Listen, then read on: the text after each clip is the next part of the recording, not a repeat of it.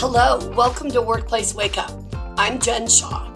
Every week, I spend about 15 minutes covering legal developments, introducing you to interesting guests, and providing some entertainment to start your workday. Hello, everyone. We're on our third podcast this month related to investigations. And this is a really fun topic for me because I love doing investigations. It's like putting together a little puzzle. And I actually wish I had more time to do it. Running the firm and doing the advice and counsel and the training I also do, it's hard for me to do too many investigations, but I love them and I love teaching people how to do them. We have a 3-day intensive that we do that is so much fun where we help people really hone their skills in this area. So today we're going to talk about confidentiality, which is a big deal. As many of you may know, the California legislature and even Congress have been focused on confidentiality regarding workplace complaints recently. There are all sorts of new rules and laws about what you can put in settlement agreements and confidentiality agreements when it comes to requiring people to maintain confidentiality. There's one really big reason that confidentiality in investigations is important, and that's because it prevents retaliation.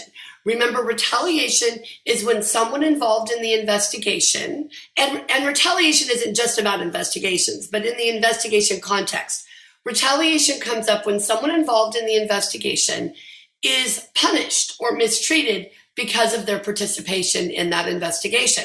So, who's protected against retaliation? Well, the obvious one people know about is the complainant, right? The person who raised the complaint. But so are the witnesses. So if a witness is interviewed as part of an investigation, somebody finds out, they're upset, they think that the witness may have shared information that they didn't want shared, and they treat the person differently, that's a problem. You know who else is protected against retaliation is the respondent or the accused, the person who is actually accused of engaging in the inappropriate conduct or doing the thing that the complainant is upset about. The interesting thing there is, remember, it's not retaliation to take action in response to the findings of the investigation. So if I'm found to have made some inappropriate racial comments at work, and now I'm going to be disciplined for that, that's not retaliation, right? My employer is taking action to address my misconduct. Retaliation is when someone is unfairly targeted. Maybe they're transferred. Maybe their pay is cut. Maybe they're just iced out of meetings, right? That's what we're talking about with retaliation. So let's get back to confidentiality. Because here's the thing you have to know. People are not very good secret keepers. So the other day, my 12-year-old daughter, Ella, came home. She was very upset because someone at school had revealed a secret that she told them. And she was very upset. And she said, "Mom, what could I have done to prevent that?" I looked at her and said, "Nothing, sweetie. People don't keep secrets. You really can't tell someone something if you don't want someone else to know it, right? That's just a reality of human nature." So it's a little bit of a false narrative to be in an investigation and say to the person you're interviewing, "This is confidential. I need to ask you to not speak about this issue, at least until the conclusion of the investigation," right? Because I've done investigations, for example, where I've said that to a witness.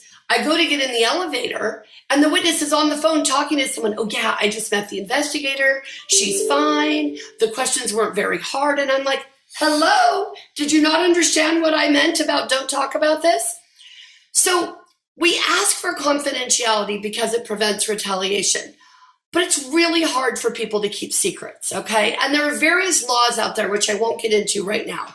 There are certain situations when you can't require someone to maintain confidentiality. The National Labor Relations Board, if you're in the private sector, has gone back and forth on this issue. The reality is you're always going to be safe saying, "I need to ask you to keep this confidential at least until the conclusion of the investigation," right? And I will often say, to preserve the integrity of the investigation, I need to ask you to keep this confidential, right? I want them to understand it's a big deal.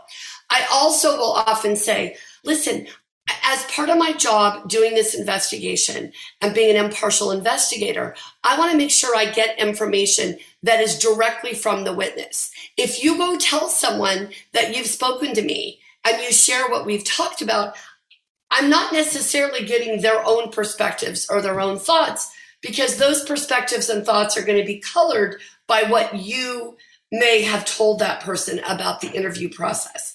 So it's very important for you to understand that confidentiality is critical, but it's probably not going to ever be perfect, right? People will talk.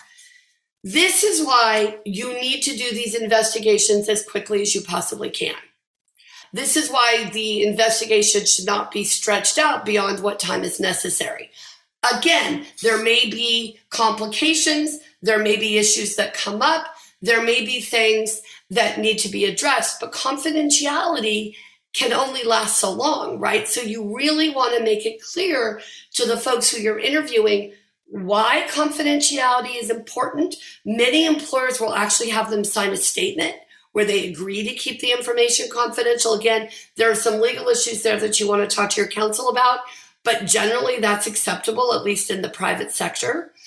So this confidentiality piece is not only about keeping the witnesses quiet, but it's also about you as the investigator not talking about the investigation. So the other day, I'm at lunch with my mom. There's another lawyer I know having lunch, and she's talking to a colleague. Maybe it was a client, I'm not sure. She's talking about an investigation she's doing right now. She's using names. She's using the employer's name. She's talking about the allegations. So I'm trying to plug my ears, and my mom is saying, honey, are you hearing that? Do they do what you do? I'm like, Mom, don't listen. We're not supposed to be hearing this. I'm sure the lawyer didn't give it a second thought, right? But the truth of the matter is, you don't know who's sitting next to you. You don't know who's at the gym next to you. You don't know who's in the elevator with you. You don't know who knows someone who knows someone who knows someone who's at your house to play cards one night, right? So be very, very careful about keeping this information confidential. And that goes right along with what you do after an investigation is over, right? It should still be confidential. You don't want to be sitting around swapping war stories with folks about what happened in this investigation you did 5 years ago. I always imagine an investigation when it's done being put in a folder, all tied up in a neat bow, put on the shelf. I know many of us use electronic storage and we keep our reports in other ways, but the visual for me is I wrap it up in a little folder with a bow, and it's done. So it's really important for me to compartmentalize and make sure that I put that folder away. So that investigation is done, right? I wrap it up neatly with a bow, and that investigation is done. Now, if I need to refer to that investigation because something related comes up later, great. I've got that report. I've got my notes. I've got everything I need. But the idea is you wrap it up in a pretty bow and you put it away. Because although very interesting, and actually it's why I love investigations, they're juicy. There's a lot to talk about. And there are a lot of matters I've investigated that involve really public people and really public issues. It's hard not to talk about them sometimes. So I have to give myself this visual of I'm putting it away. So the confidentiality is not just about the witnesses. It's also about you as the investigator. Now, the other people who have to keep this confidential are the folks who are going to be implementing whatever action needs to be taken as a result of the investigation. So even if you find there's no misconduct, right? You didn't substantiate any of the factual allegations, there still may be some action that the employer needs to take. And the folks who are taking that action don't necessarily need to know all the facts of the investigation, right? They just need to know, all right, well, what needs to be done here? And they'll say to you, oh, well, just send me the report so that I'm real clear about what's going on here. No, I'm not sending you the report. You don't need to know, right? There's a big difference between I need to know and I want to know. My own personality, I always want to know. I'm always interested in what's going on. but I often don't need to know. And that's a really important thing for you to keep in mind as the investigator. You only share this information with people who need to know. Now, internally, very often what happens is the investigator will finish the investigation. The report will be given to someone in the organization who will then decide, all right, do we have a policy violation? Do we have an issue? Do we need to take some action? So many times the investigator is really done as soon as they hit send on that report, right? But in other organizations, especially ones that are small and don't have a lot of folks that are very departmentalized, they may be part of that decision-making process. So they need to be careful what they're sharing about that investigation as part of that process. So confidentiality is how we preserve the integrity of the investigation. And you have to be committed to it 100% while still recognizing that it's possible that people won't maintain confidentiality. So I want you to think about, I always imagine that people are tape recording me. We don't tape record interviews unless we're required to, either by the law or by the client. But I pretend I'm being recorded because I always want to remember, hey, even though people are supposed to keep this interview confidential, they may not. So I need to be careful how I'm saying what I'm saying, that I'm making sure that I'm giving all of the usual statements that I give about no retaliation and confidentiality and my role as the impartial investigator.